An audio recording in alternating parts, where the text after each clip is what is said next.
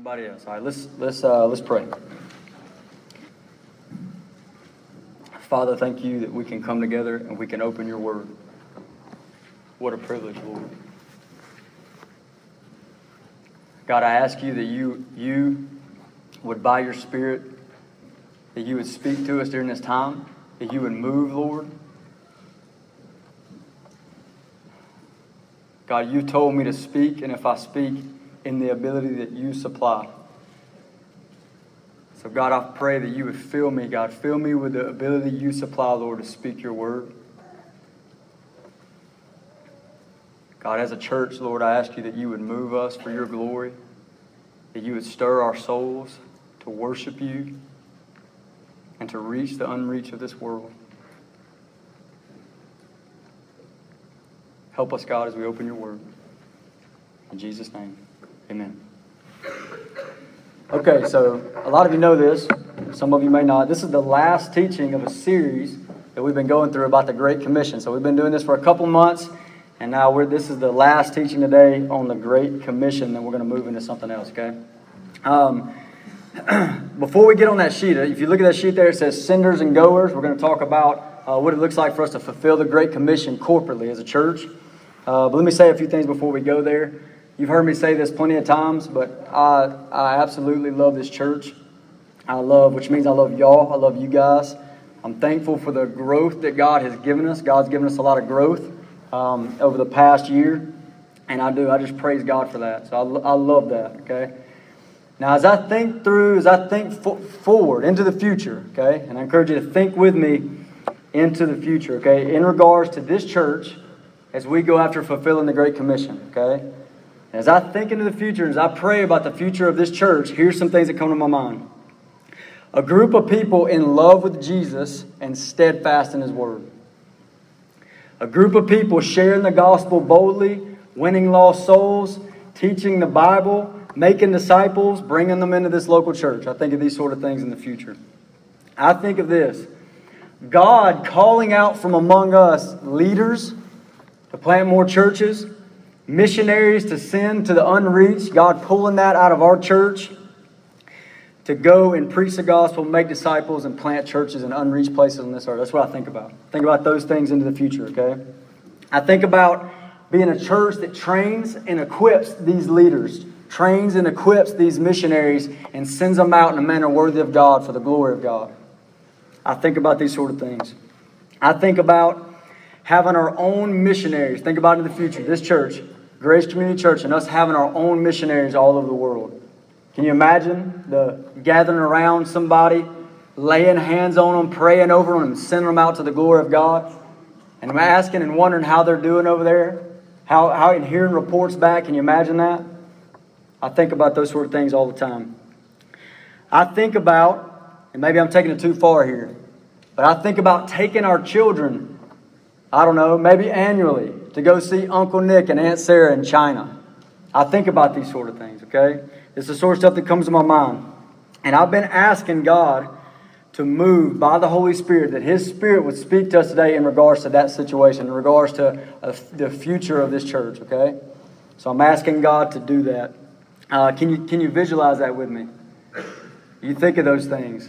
Does it make you say, "Come, Holy Spirit, do a work among us"? Because it does to me. Now, when I say I'm asking the Spirit of God to speak today, I don't take that lightly. I understand that in Acts chapter 13, which is a place we're going to be mostly today, in Acts chapter 13, the Holy Spirit spoke, and the result was a historical moment that turned the world upside down. Okay? So I understand, I'm not taking that lightly, but I'm asking God by His Spirit to speak. So as you hear me today, please hear me with an open heart. Hear me with an open heart. Like Joshua 1:16, where Joshua says, "All that you command us we will do, and wherever you send us we will go." Hear me as we speak about this, as I preach on these things. Hear me with an open heart.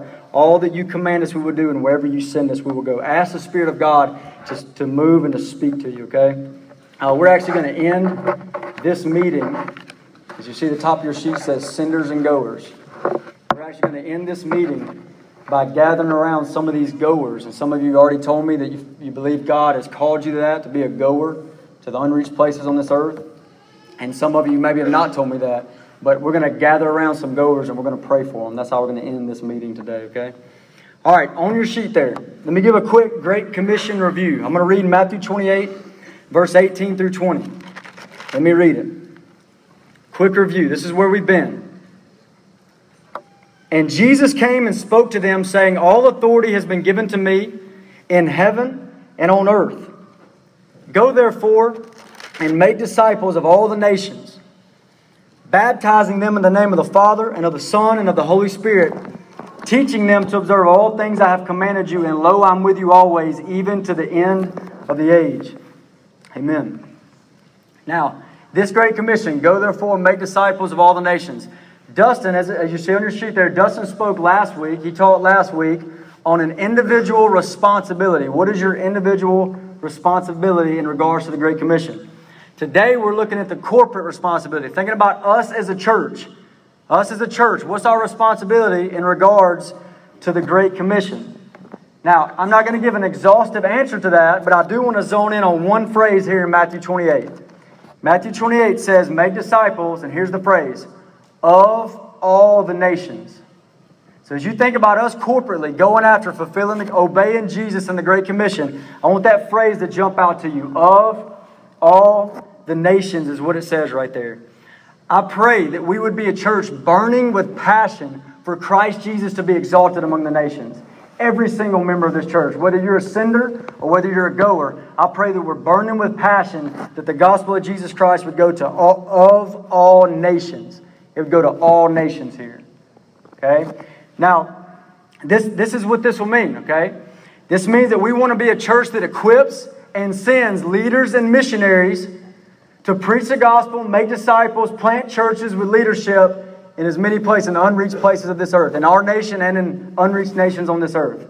That's what we're aimed at. And what that means is, this means God will, and He is, because I've talked to some of you, God will, and He is calling out some from among us to be leaders and missionaries and church planters. I pray for this all the time. Okay? This also means God will and is calling out some from among us to be equippers and senders. Every Christian, every single Christian has a role to play in taking the gospel to the nations. Some may be goers, some may be senders. I'm praying that we'd be a church full of zealous goers. That's your missionaries and those who go overseas or go to an unreached place. And full of zealous senders. That's those who get behind them and send them out for the glory of God. I'm praying for that, okay? Let me give you a quick John Piper quote. This is what he said. There are only three kinds of Christians when it comes to world missions. Zealous goers, zealous senders, and the disobedient. May God deliver us from disobedience. So he just said that there are zealous goers, there's zealous senders. If this says of all nations, there's zealous goers, zealous senders for the glory of God, and then there's the disobedient. Who are the disobedient? That's those who neither send nor go. That's those who are uninterested in making disciples of all the nations. You hear me out on that? Who are the disobedient? It's those who see this command, Matthew 28, 18 through 20. They see it as an option, not as a command from our risen Lord. Okay? We don't want disobedience. I'm praying against disobedience here. I prayed against that. And I'm praying that we'd be a church full of zealous goers, zealous senders for His glory among the nations. That's my prayer. Okay? All right. Right there where it says the church at Antioch. Turn with me to Acts 13, 1 through 3. We're going to read that passage. Acts 13.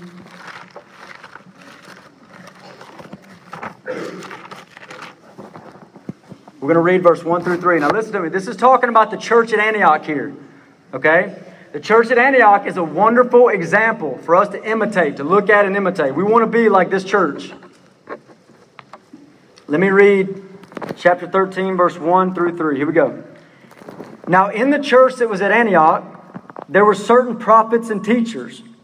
Barnabas, Simeon, who was called Niger, Lucius of Cyrene, Minian, who had been brought up with Herod the Tetrarch, and Saul. So it mentions 5 men. The church at Antioch, and it shows you the leadership here, certain prophets and teachers. Verse 2. As they ministered to the Lord and fasted, the Holy Spirit said, now separate to me Barnabas and Saul for the work to which I have called them. Then having fasted and prayed and laid hands on them, they sent them away. Now I'm going to pull out 3 points from this verse, from this passage here, okay? Verse 1 is going to be point 1. And it's going to be an overview of the church at Antioch. Point 2 is going to be verse 2. Okay? And we're going to talk about the goers. The goers. Verse 3 will be point 3. And we're going to talk about the senders. Okay? So that's where we're headed. The church at Antioch, verse 1. The goers, verse 2. And the senders, verse 3. I encourage you to be moved by, to look at this as something that you want to imitate. Ask God, what's my role in this? How does this apply to me? Okay? All right, here we go. Verse 1. Let me read that first part again. Now, in the church that was at Antioch, we're going to talk about the beginnings of this church. Okay, let's get an overview of this church. Its beginnings, its responsibility and its privilege, and also its labors. That's right there on your sheet, okay? So we're going to talk about the church at Antioch, its beginnings, okay? The beginning of the church at Antioch. You remember, after Christ Jesus died on the cross for our sins, after He had risen from the dead, He gives us great commission, make disciples of all the nations. A time later, He ascends on high as King of Kings and Lord of Lords. 10 days later after that, the Holy Spirit descends in Jerusalem, and gospel proclamation and disciple making and church planting just explodes in Jerusalem. That's in Jerusalem, okay? Now, after some time had gone by, persecution comes down hard on the church at Jerusalem. You can read about all this in Acts. Persecution comes down hard on the church at Jerusalem, and people are forced to flee everywhere. So people from the church at Jerusalem, they flee. Some stay, but many flee. They're scattered to different places, and one of the places they land is Antioch. Okay, go with me to Acts 11. Acts 11 verse 19 shows us the beginning of what happened in Antioch. So that persecution goes down. Verse 19 says, Now those who were scattered after the persecution that arose over Stephen traveled as far as Phoenicia, Cyprus, and Antioch, preaching the word to no one but the Jews only. But some of them were men from Cyprus and Cyrene, who when they had come to Antioch spoke to the Hellenists, preaching the Lord Jesus. And the hand of the Lord was with them, and a great number believed and turned to the Lord. So, the gospel comes to Antioch. Why? Because these people are scattered after the persecution, and they go to Antioch and many other places preaching the word of the Lord, preaching the gospel. Okay? Now, Antioch was a city, a very large city, 300 miles away from Jerusalem. That's about a 5-hour drive. But they didn't have cars. It's about 10 to 15-day walk. This was a large and prosperous city. Josephus, a Jewish historian, said it was the third greatest city in the Roman Empire. That's a big deal. It was situated on a major trade route, which meant there's a whole bunch of diversity. Jews, Gentiles, so on. A lot of diversity here, and you actually see that in the leadership of this church in Acts chapter 13. So the gospel is preached there. It says the hand of God is on these people preaching the gospel there, and many people turn to the Lord in Antioch. Antioch. Now, when the church at Jerusalem hears news that the gospel is just spreading like wildfire in Antioch, when they hear that, they send Barnabas to take the 300-mile journey over to Antioch and do work there. So they send him out, okay? Now, when he gets there, Barnabas starts just, you can read this in Acts 11. He just starts praising God and rejoicing for what God is doing in Antioch. And then many more people come to know Christ through Barnabas. He's a man full of the Holy Spirit and full of faith. Okay? Now, eventually Barnabas, he's there working. Okay? He's sent from Jerusalem. He's working in Antioch. He eventually goes and fetches Paul. Or it calls him Saul here, but we know him as Paul. They go fetch Paul, brings him there, and those two labor. Okay? They labor for the glory of God in Antioch as leaders there. Look at 11 verse 26. Verse 26. And when he had found him, that's when Barnabas had found Paul, or Saul, he brought him to Antioch. So it was that for a whole year they assembled with the church and taught a great many people, and the disciples were first called Christians in Antioch. So here's what you have. You've got Paul there, you've got Barnabas there, you've got this church there, they're laboring among them, teaching the Word of God, and the Christians are first, the disciples are first called Christians here in Antioch. And by the time you get to Acts 13 verse 1, where we've already read, you've got a church planted there in Antioch with leadership, with a very diverse leadership team. Now, what you have in Antioch at this point is a completed work. You say, what do you mean by a completed work? Well, I don't mean everybody was saved in Antioch. But in one sense, there was a completed work in Antioch.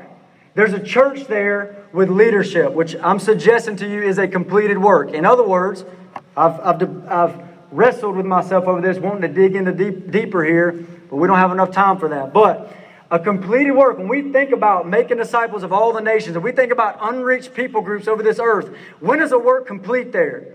And I'm suggesting to you when there's a church with leadership. We're going to bump into that in Acts 13 and 14 in just a minute in this section. You also see that in Titus chapter 1 verse 5 when Titus is in Crete and Paul writes to him and he says, hey, appoint elders there because something's lacking. It's incomplete there. Titus 1:5. So a complete work. When the gospel is proclaimed, disciples are made, churches planted, leadership. Well, that's happened in Antioch.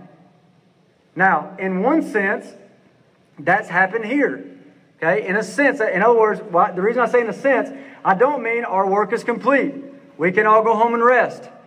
I don't mean that. Everyone's not saved here. But in this sense, as you think about all nations and the task that we have in the Great Commission, in this sense, the work here is like Antioch completed. The gospel is proclaimed here. Disciples are made, church planted, leadership. And we're not the only church around. Okay? Now, think about complete works. We're going to go on that. Okay? Now, what is their responsibility and their privilege? Okay? And the reason why I say responsibility, the church at Antioch had something that they must do. It's their responsibility. The church at Antioch had something that not only is their responsibility, but their privilege, something they get to do. What is it? It was binding on them. Go therefore, make disciples of all the nations. The church at Antioch must be a church that makes disciples of all the nations. Let me say it another way. Their responsibility and their privilege was to do in all nations what had been done in Antioch. They needed to do in all nations what had been done among them. What had happened among them in Antioch? The gospel had been proclaimed. We see that in Acts 11. Disciples had been made. You see that in Acts 11:26. And there's a church there with leadership. Acts 13 verse 1. And that situation, they had this responsibility. They must, in this privilege, they get to spread that out to the ends of the earth, to unreached places. Now, did they feel the weight of their responsibility? The church at Antioch. Did they feel the greatness of this privilege? And I say absolutely yes. And I say that because as you continue to read through Acts, you see them take action and preach the gospel, make disciples, plant churches in unreached places. You see them doing that. Also, even right here in verse 1 through 3, Acts 13, 1 through 3, even right there you see that they take their responsibility very seriously. And they see the greatness of this privilege. Why? Because they proclaimed a fast. These people have come together and among themselves, at least these 5 men, if not more, they proclaimed a fast. And they're fasting as if to say, Holy Spirit, speak to us. And He did. Holy Spirit, speak to us. Show us the right way. Empower us to take the gospel to the nations. And here you see them doing that in verse 1 through 3. They took this serious. Now what about us? So turn it in on us. Do you feel the weight of this responsibility? Make disciples of all the nations. Plant churches. Jesus exalting churches in all the nations. Do you feel the weight of that? Do you feel the greatness of that privilege that we get to be a part of God's plan in doing that? As a church, do you? Will we take action? Will we fast and pray and seek the Lord as they did? Let that sit in your mind. What about us? And I pray that there's passionate yeses to every one of those questions. Okay, let's talk about this church's labors, okay? Their labors. If you read Acts 13 and 14, you get a wonderful glimpse into the church at Antioch's labors. Because what you get in Acts 13, 14 is the first missionary journey by Paul and Barnabas. Here's what I mean by that. What you see in Antioch is you see a group of zealous senders and zealous goers. And you see Paul and Barnabas take off on this first missionary journey to reach the unreached. They go to different cities, and then they come back to those cities and go back to Antioch. And that's what we have in Acts 13 and 14. I encourage you to read it that way and try to see that one day. So what we see is the senders, the church at Antioch, sends out Paul and Barnabas. They go to a city, 2 cities in Cyprus. They go to another city, another city, another city. The last city they go to is Derbe. Now, after they go to Derbe, they go back to those same cities and go back home. What were they doing all this time? When they went to these cities, what were they doing? Look at chapter 14, verse 21. We're going to get a good summary. Chapter 14, verse 21.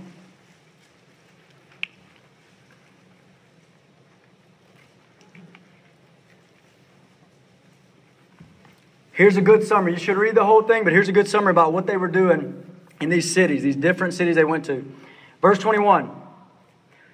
And when they had preached the gospel to that city and made many disciples, they returned to Lystra, Iconium, and Antioch, strengthening the souls of the disciples. So what were they doing in these cities? They're sent out by the church at Antioch. They go to a city, preach the gospel, make disciples, strengthen the believers. Preach the gospel, make disciples, strengthen the believers. Okay? This is what they're doing. Let me add a layer on that. Look at verse 23. So when they had appointed elders in every church, where'd church come from? That's what they did. They preached the gospel, made disciples until there was a church there. They're planting churches in these places. And when they had appointed elders in every church and prayed with fasting, they commended them to the Lord in whom they had believed. So here they had got churches with leadership. That's what they're going after, okay? Now, finally, as you keep reading, into verse 26 and 27, finally they arrive at home. Okay, and when they get home, they gather the church together at Antioch and they report all that God had done. Look at verse 26. From there they sailed to Antioch, where they had been commended by to the grace of God for the work which they had completed. They had completed a work. Some of your versions say fulfilled. This is what I meant earlier when I said a complete work. They had completed a work. Well, what had they done? They had went to these cities, preached the gospel, make disciples, plant churches, leadership. Okay? That's what's going on. Now, after that happened, look at this beautiful picture. I love this. Verse 27. Now, when they had come and gathered the church together, they're back home. They're back at their home church, Antioch. And when they had come and gathered the church together, they reported all that God had done with them and that He had opened the door of faith to the Gentiles. Now, this is a beautiful picture of the whole church being zealous to see Christ Jesus exalted in all the nations. And yet you have various roles. Some senders, some goers. But all fellow workers for the glory of God among the nations. Now, we see the church in Antioch. This is Acts 13 and 14. First missionary journey. We see the church in Antioch do this again in Acts 15. We see them do it again in Acts 18. Okay? I assume that this was a pattern for this church. That they were about sending out missionaries for the glory of God. And that's what I want to aim us at today. Okay? What about our labors? What about our church? Have you caught this vision? Grace Community Church, a church full of senders, a church full of goers for planting Jesus-exalting churches to the ends of the earth. Have you caught that vision? And if you have, if you're a part of this church, let me give you a quick exhortation. From Acts 13, verse 1 through 3, from those 3 verses, we see this, that God made prayer and fasting a launching pad for something. And if you dig into what that went down right here, this was a historic moment that changed the course of world history. And God made fasting and prayer a launching pad for that. Therefore, let us be a people given over to fasting and prayer towards this same direction, that we might make disciples of all the nations, that we might plant Jesus-exalting churches in all the nations. Everybody with me there? Okay, these next 2 points, I encourage you, take them very personally. These next 2 points, we're going to look at verse 2, where we look at the goers, and verse 3, where we look at the senders. Take these very personally. At the end of this is what we're going to do. I mean, ask the Spirit of God to speak to you. Silently ask Him to speak to you as we talk about these things, okay? As I preach this to you. At the end of this, you who believe, and many of you have talked to me, and some of you maybe you haven't, but you who believe that God has called you to be a goer, we're going to gather up around you at the end of this, and we're going to pray for you. And we're going to have this thing going on. We have zealous goers and zealous senders praying that we as a church might be able to bring glory to His name to the ends of the earth. So that's where we're headed. Take these next 2 points very personal, okay? Verse 2, the goers. Let's read verse 2. Acts 13:2. As they ministered to the Lord and fasted, the Holy Spirit said, "Now separate to me Barnabas and Saul for the work to which I've called them." Okay, so what happened in Acts 13 is obviously a work of the Spirit of God. He spoke the mission into existence. You see what it said? The Holy Spirit said. It is obviously a work of the Spirit of God. And verse 2, at the end of verse 2, it says, "To the work to which I have called them." The Holy Spirit called Paul and Barnabas to a work. Do you see that in that verse? This is a work of the Spirit of God. I pray this often. Holy Spirit, call out men and women from among us to take your gospel to the nations. God, do this. Call out men and women from among us to a work by your Holy Spirit. I ask God for that all the time. Do that with me. Okay? Now, the Holy Spirit will, as I said earlier, He will, and He is calling out some from among us to be goers. To be goers. What does it mean to be called by the Holy Spirit to be a goer? What does that mean? Okay? And we're going to talk about that for just a minute. What does it mean to be called by the Holy Spirit to be a goer? And let me start by telling you what I don't mean. Okay? Here's what I don't mean. I don't mean some have the calling and some don't. As if being a goer puts you on some kind of superior spiritual realm. So I don't mean that, okay? In one sense, all believers have a calling on their life. All called to make disciples. All or some called not to be goers but to be senders. Okay, so I don't mean that. Let me tell you something else I don't mean. I do not mean that if you're not called now to go to the nations, to be a goer, that you never will be. Every single one of us, a healthy Christian, ought to be burning in his or her soul for Christ Jesus to be exalted among the nations. And therefore, he or she always comes to God with a blank check. It says, Joshua 1:16, all that you command us we will do. Wherever you send us we will go. Every healthy Christian walks that way. So I don't mean that you will never be called to that. Here's what I don't mean. I do not mean that we should walk around indifferently, being indifferent towards the nations. I don't mean that this is an excuse for that, okay? We're indifferent for the nations, waiting for a fuzzy feeling or a burning bush experience. When I say called by the Holy Spirit, I don't mean that, okay? And to say I'm not called by God is not a good excuse to be indifferent towards millions and millions of people that are perishing with no access to the gospel. It's no excuse for that. So that's not what I mean. So I don't mean these things when I say called out by the Holy Spirit to be a goer. But I also don't mean that it's mechanical. I don't mean we say, hey, there's a need in Saudi Arabia. Reese, you fit. Be ready next week. I don't mean that. It's not mechanical. I mean called by the Holy Spirit. So what does it mean to be called by the Holy Spirit to be a goer? Let me run 3 quick thoughts by you. Okay, here we go. Number 1. Rightly motivated desires. That means there's desire there. I'll explain that in a minute, and they need to be rightly motivated. Number 2, inspired by God's Word. And number 3, confirmed by the church. So rightly motivated desires, inspired by God's Word, and confirmed by the church.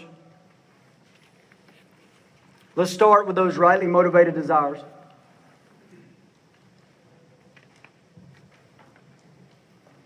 Are you called by the Holy Spirit? Is there a desire there? And I don't mean a desire for the nations and a desire for Christ to be exalted among the nations. We all should have that. I'm talking about a desire to go, to be a goer. Is there a burden there?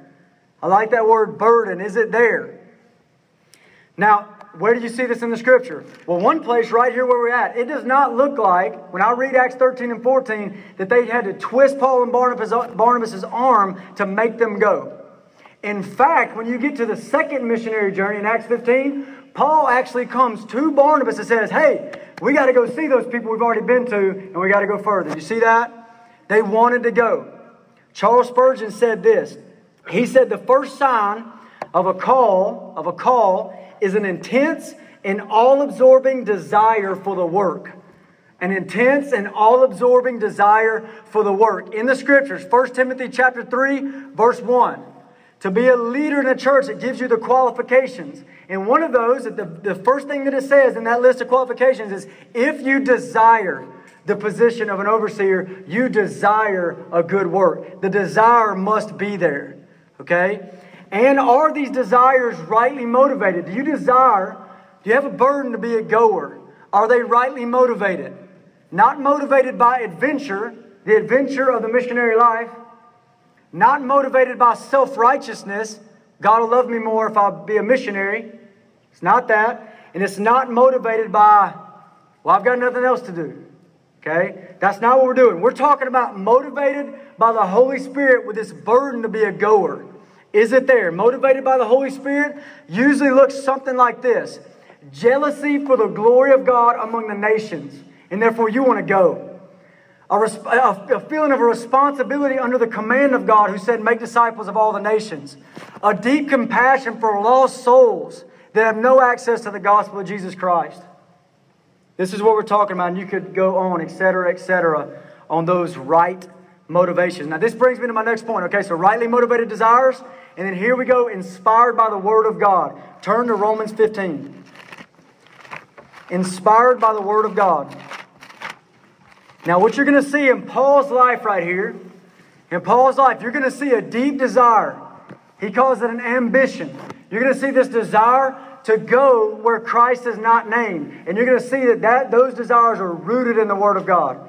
Look at verse 20. We're going to start in verse 20. You can, if you want to read the whole section, it's Romans 15, 18 through 23, but we're just going to go right here to verse 20. Paul says, and so I've made it my aim to preach the gospel, not where Christ was named, lest I should build on another man's foundation. So Paul says his aim. Some of your versions says ambition. His aim, his ambition, a calling on his life was to preach the gospel. And all of us have that. But then he says where Christ is not named. He was called, he had an ambition to be a goer. You see that? Now this ambition and the desires for this ambition was so strong that look at verse 22 and 23. He actually had other desires that got swept under the rug because he wanted to go after this ambition and this desire. Look at verse 22. For this reason I have also been much hindered in coming to you. For now no longer having a place in these parts, and having a great desire these many years to come to you, whenever I journey to Spain, I shall come to you. Okay. He had a great desire to do something. He had a great desire to do something for many years. He had a great desire to do something for many years, which was a good thing. Go visit them in Rome. But you know what the problem was? He had these other desires, this ambition to preach Christ, to be a goer, and the gospel was already in Rome, and he wanted to be a goer. He saw this ambition on his life to go to the unreached places. And so he actually swept those desires to the side. This is the kind of ambition we're talking about. Now, what does that get rooted in this passage? The Word of God. Look at verse 21. Actually, let's start in verse 20 and read into verse 21. And so I've made it my aim to preach the gospel, not where Christ was named, lest I should build on another man's foundation. Why, Paul? Why? But as it is written, to whom he was not announced, they shall see, and those who have not heard shall understand. He quotes a verse from the Old Testament. His desires, and this rightly motivated desire, is rooted and inspired by the Word of God. Are you called by the Holy Spirit to go? Last point. Confirmed by the church. You see this in Acts 13? As the church, in verse 3, we'll get there in a minute, comes around them, lays hands on them, and sends them out. Okay? Acts 11, verse 22, you see the same thing with Barnabas. Barnabas sent out by the church of Jerusalem to Antioch. Proverbs 20, verse 8 says, by wise counsel wage war. Wage war, which is what missionary work is, goer work is. And he says, do it by wise counsel. And if you read 1 and 2 Timothy, 3 times, Paul refers back to this commissioning or this confirming, commissioning time that Timothy went to before he went to Ephesus, okay? Where these people came around him and laid hands on him, prophesied over him, and sent him out. 3 times. In fact, he tells them, by this, wage a good warfare. Commissioned by the church. And let me pause there for a minute and say this. We as a church, I can speak for Dustin and I can speak for many of us here, okay? We as a church long to send out people to glorify Jesus in the unreached places on this earth, and therefore to send people to those places. We long for that, okay? So if you believe God is calling you to that, okay, talk to us. Talk to myself, talk to Dustin, talk to us. We want to hear from you. I want to pray with you. I want to talk to you about those desires. I want to talk to you about this thing that you have and you think you may be called to be a goer. So come and contact us about that, please. Now, let me give a quick exhortation to all goers. If you look at verse 2, Acts 13, verse 2, if we go back there. Acts 13:2, it says this. As they ministered to the Lord, or some of your versions say worshipped, and fasted, the Holy Spirit said, as they fasted. Please do not neglect, this is my exhortation to you, please do not neglect fasting and prayer. With your fasting, okay, with an aim towards this, what we're reading about, the nations here. With this fasting, this is what you'll be saying. I want you, Lord Jesus, and I need you more than food. And I get that from Matthew 9:15. You'll be saying with your fasting, come, Lord Jesus, and empower me to take your gospel to the nations. Give me wisdom to take your gospel to the nations. Please don't neglect that. Okay, verse 3. We're going to the sinners. Look at Acts 13:3.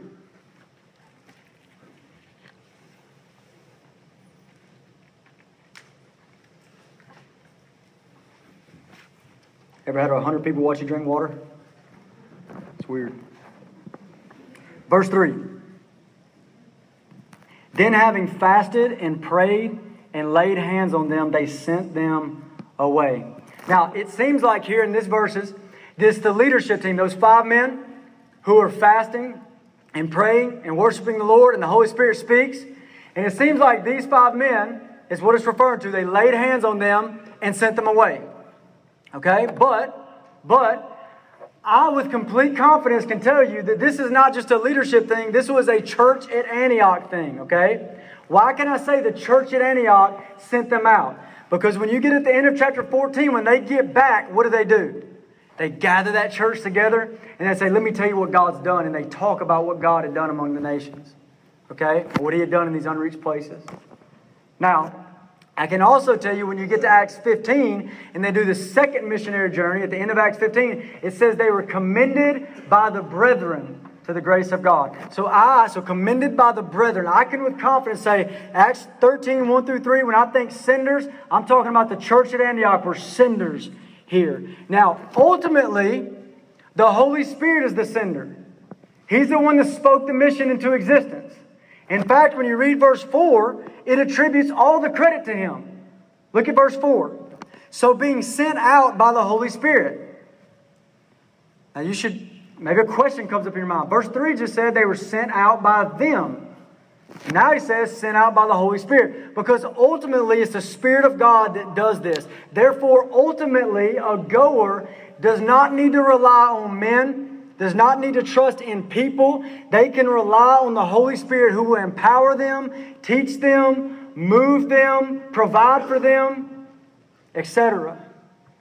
The Holy Spirit of God will do that. Now, but obviously, God uses the Holy Spirit, God uses the church, the Holy Spirit uses the church to send people out right here. You see that? God, the Holy Spirit, uses the church to send out laborers. Now let me do a quick side note. Lone Ranger missionaries are not the biblical norm. Lone Ranger missionaries is not the biblical model here. Now, here's the thing. There have been men throughout history that went to the nations outside of the confirmation or commissioning of the church. That has happened.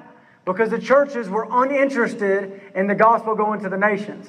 Now, we ought to take those men and we ought to praise God. They saw the gospel need to go to the nations. They saw that, and we need to praise God for their faith. And we need to praise God for their courage. And we need to imitate their faith and imitate their courage. But don't forget, do not forget that this is also a sign of weak, unhealthy churches. Where were the churches that would get in behind them for the glory of God and say, we're sinners and we want to see the gospel go to the nations? Where were they at? God uses His people, the church, as senders. And I'm asking God to do that with our church. Make us a church that sends out missionaries for the glory of God. Are you praying for this? Are you longing for this? Let me give you 4 examples, okay, very, very quickly. 4 examples of faithful, God-glorifying, nations-impacting senders. Okay, 4 examples. Faithful, God-glorifying, nation-impacting senders. Number 1, it's right here in Antioch. I don't have to say much. That's where we're at. The church at Antioch, right here, okay? Can you imagine this? Can you picture that into the future? Do you long for it? The day we gather around somebody or some group and we lay hands on them and we pray for this group. And next thing we know, they're off working in an unreached place, seeking to preach the gospel and make disciples. Can you imagine hearing a report back about how things are going? So-and-so got saved, pray for them. So-and-so got saved, pray for them. The gospel's exploding here. Do you love that thought? Second example, the church at Philippi. The church at Philippi, the Philippian church. If you read Philippians 4:15, Paul writes in Philippians 4:15, Paul writes to Philippi, the Philippian church, and this is what he says. You Philippians know that in the beginning of the gospel, when I left Macedonia, no church entered into partnership with me in giving and receiving except you only. Here's the church at Philippi. Senders entering into a partnership with a goer named Paul, entering into this partnership for the glory of God among the nations, fellow workers. Do you see it? Number three, Gaius. There's a guy named Gaius from 3 John. You remember him? Gaius from 3 John. Now, if you read 3 John, Gaius is commended. He is commended for being one that sent out missionaries in a manner worthy of God. Now, listen to verse 7 of 3 John. He's talking about the missionaries. They have gone out for the sake of the name, accepting nothing from the Gentiles. So you got Gentiles, nations. They're going to the nations, accepting nothing from them. And it says they go out for the sake of the name. They go out for the glory of God among the nations. And listen to verse 8. Verse 8 says, we ought to support people like these, that we may be fellow workers for the truth. Did you hear that? We ought to support people like these. Those who go to the nations for the sake of the name. We ought to support people like these. And those who support people like these, they become fellow workers for the truth. Isn't that a beautiful picture? All of us working to exalt Christ Jesus in the unreached places on this earth. And you have goers and you've got senders. Now, let me give you one more example, okay? And this is not in the Bible. This is Andrew Fuller. Andrew Fuller. I'm going to commend a biography to you, okay? Andrew Fuller. John Piper wrote a biography on him. It's called Andrew Fuller, I Will Go Down If You Will Hold the Rope. Now, Andrew Fuller was a guy who played an integral role in sending William Carey to India in the 1790s. Now, most people know about William Carey, who went to India in the 1790s, but not many know about Andrew Fuller, the sender who was behind the scenes. Andrew Fuller was a pastor in a small town for about 30 plus years. Now, through Andrew Fuller and William Carey came this famous rope holder analogy. Some of you may have heard it. It's where William Carey, the goer, looked at Andrew Fuller, the sender, and some other brothers too that were senders, and he said, I will go down into the well. That's the dark unknown. That's the goer. I'll go down into the well if you'll hold the rope. And according to John Piper's biography, this man, Andrew Fuller, held the rope more firmly and tenaciously than anyone else. And I commend that biography to you. I think it's very glorifying to God. Okay, so what is entailed in sending people out? I wish I had more time here, but I don't. What is entailed in us being a sending church? It means equipping them, equipping the goers. Ephesians 4:11, right? It says God gives gifts to His church, and some of those gifts are pastors and teachers, and it says for the equipping of the saints for the work of the ministry. Our role as a church, equip those goers. Second, confirm and commission.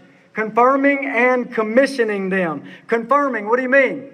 Well, Paul told Timothy in 1 Timothy 5:22, don't lay hands on anyone hastily.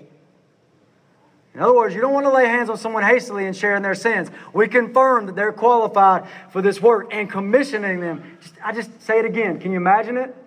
Laying hands on them like here in Acts 13 and commissioning them out for the glory of God among the nations. And lastly, supporting them financially and with prayer and with encouragement. If you read Philippians, this church that was partnering with Paul, you'll see that all through Philippians. Getting behind him financially, getting behind him praying for him, getting behind him with encouragement. Now, I pray that we'd be a church where every single member, whether you are a sender or whether you are a goer, we'd be a church zealous, hungry to see Christ Jesus exalted among the nations, and not falling into this mindset. Let me say this quickly.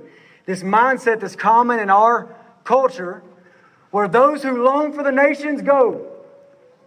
And then if you don't long for the nations, maybe you're just supposed to stay here. That's not the case. Every healthy believer, hungry for Christ Jesus to be exalted among the nations, for the gospel to go in places where it has not reached, with different roles. Now, quick exhortation to senders.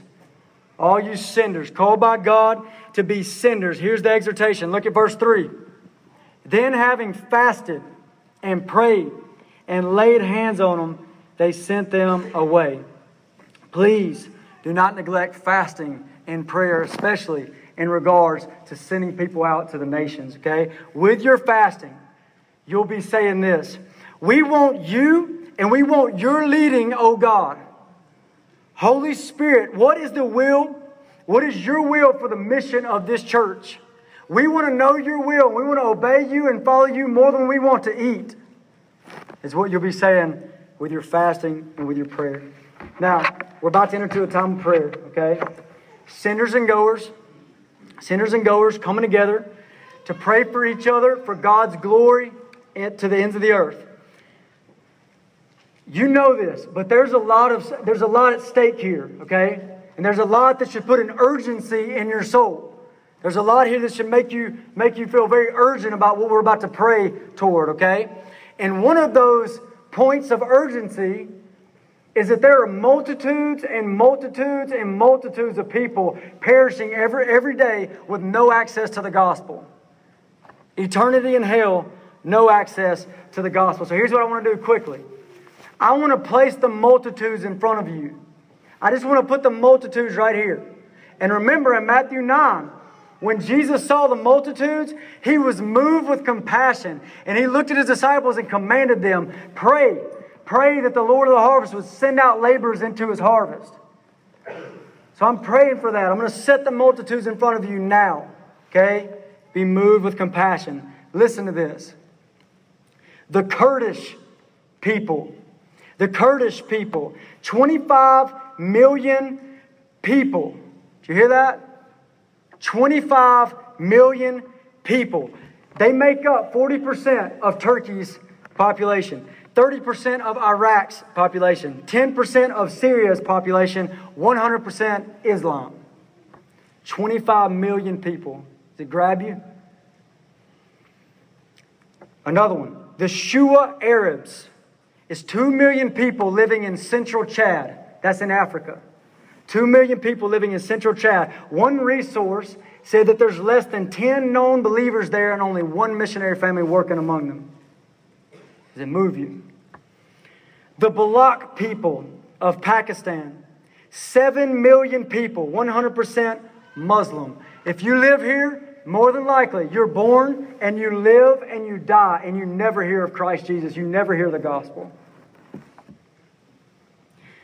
The people of West Bengal in India, hear me, 90 million people. 73% Hindu, almost all the rest Muslim. Hyderabad district of India.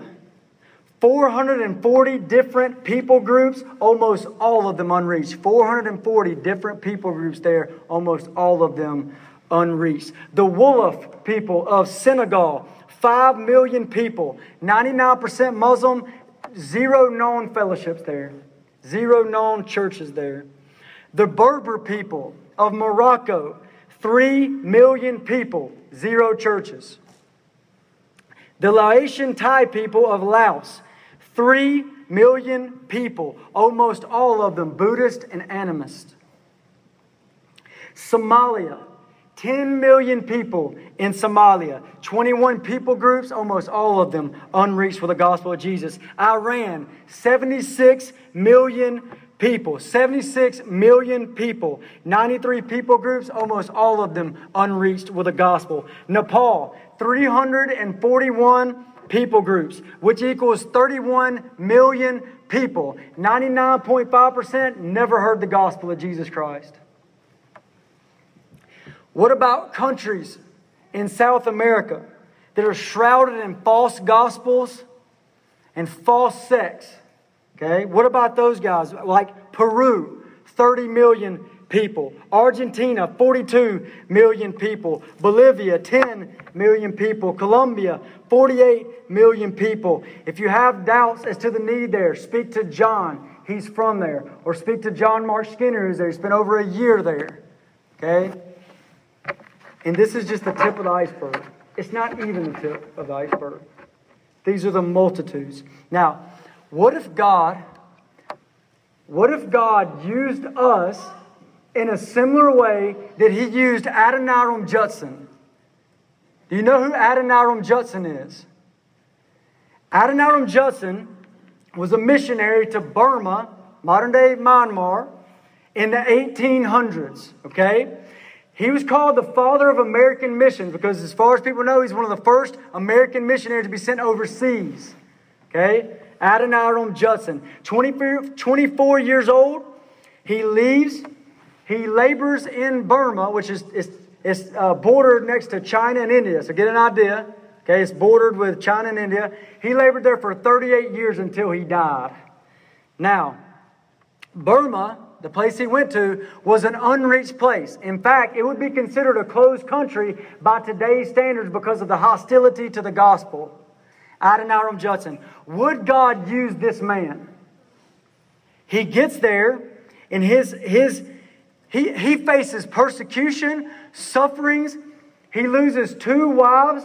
He loses 7 out of 13 children, suffering after suffering after suffering. 6 years into his mission, nobody's been saved. And 6 years in, he baptizes his first convert. Would God use this man? He went in with a goal. What was his goal? His goal was to translate the Bible into their language and to plant a church, one church, with 100 believers. By the time he died, he had translated the Bible into their language, translated a Bible dictionary, planted 100 churches with 8,000 believers. And today there are 4,000 congregations that can trace their lineage back to Adoniram Judson today because of his labors. So I hear these multitudes, and I'm placing the multitudes in front of me. I say, what if God uses us like this man? Can He do that? You believe He will?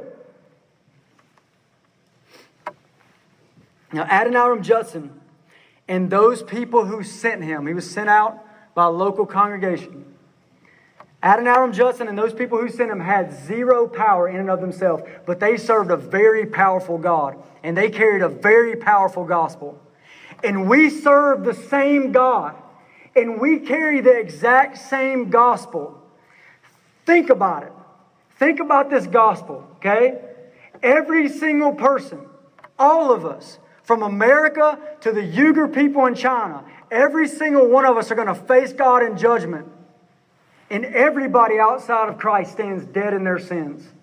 They're going to face the wrath of Almighty God when they come before God in judgment one day. Every single person. That's their destiny outside of Christ. If you're a Christian here, you know how to escape the wrath that's coming. You know the love of God. You know the gospel of God. If you're a Christian here, you know that. And yet there's millions and millions and millions who have no idea. They've never heard of Christ Jesus, our God, who stepped down into this earth as a human to rescue and save. They don't know about Him.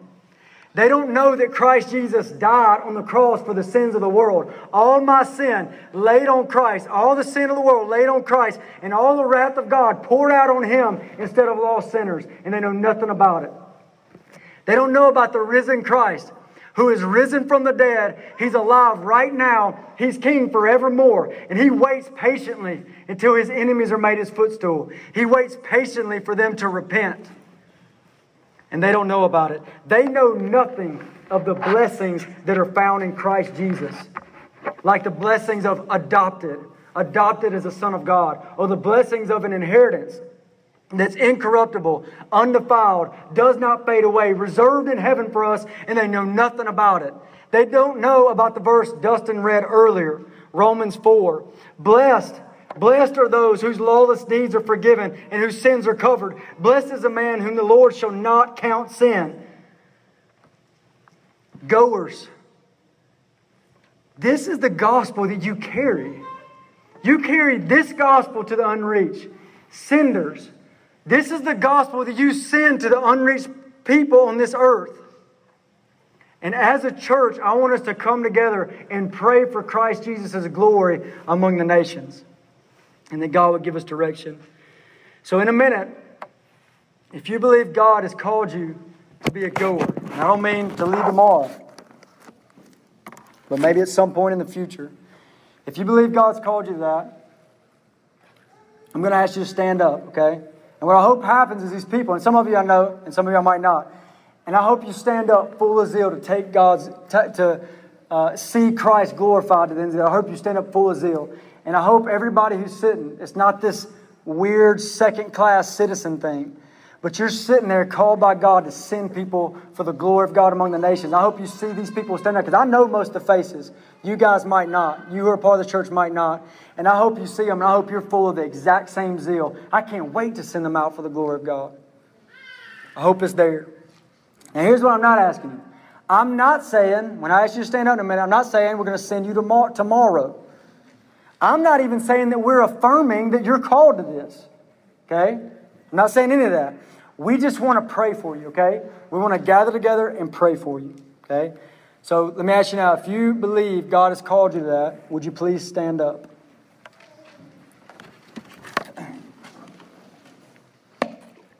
So here's what we're going to do. I'm going to get you guys to move to the middle, kind of like to this aisleway here. Everybody that's there, move to the middle. And church, everybody, we're going to gather around them so we can stand. You can move these chairs out of your way. You don't have to, you just kick them out of the way. It doesn't matter. We're going to gather around them, and we're going to spend some time praying together as a church toward this end. Anybody is welcome to pray. So everybody else can stand up and let's gather around. Father, I praise you. I praise you, God, that we can come before you. God, I praise you that you are doing what you're doing in this church, God. That you're raising up laborers to send out to the nations.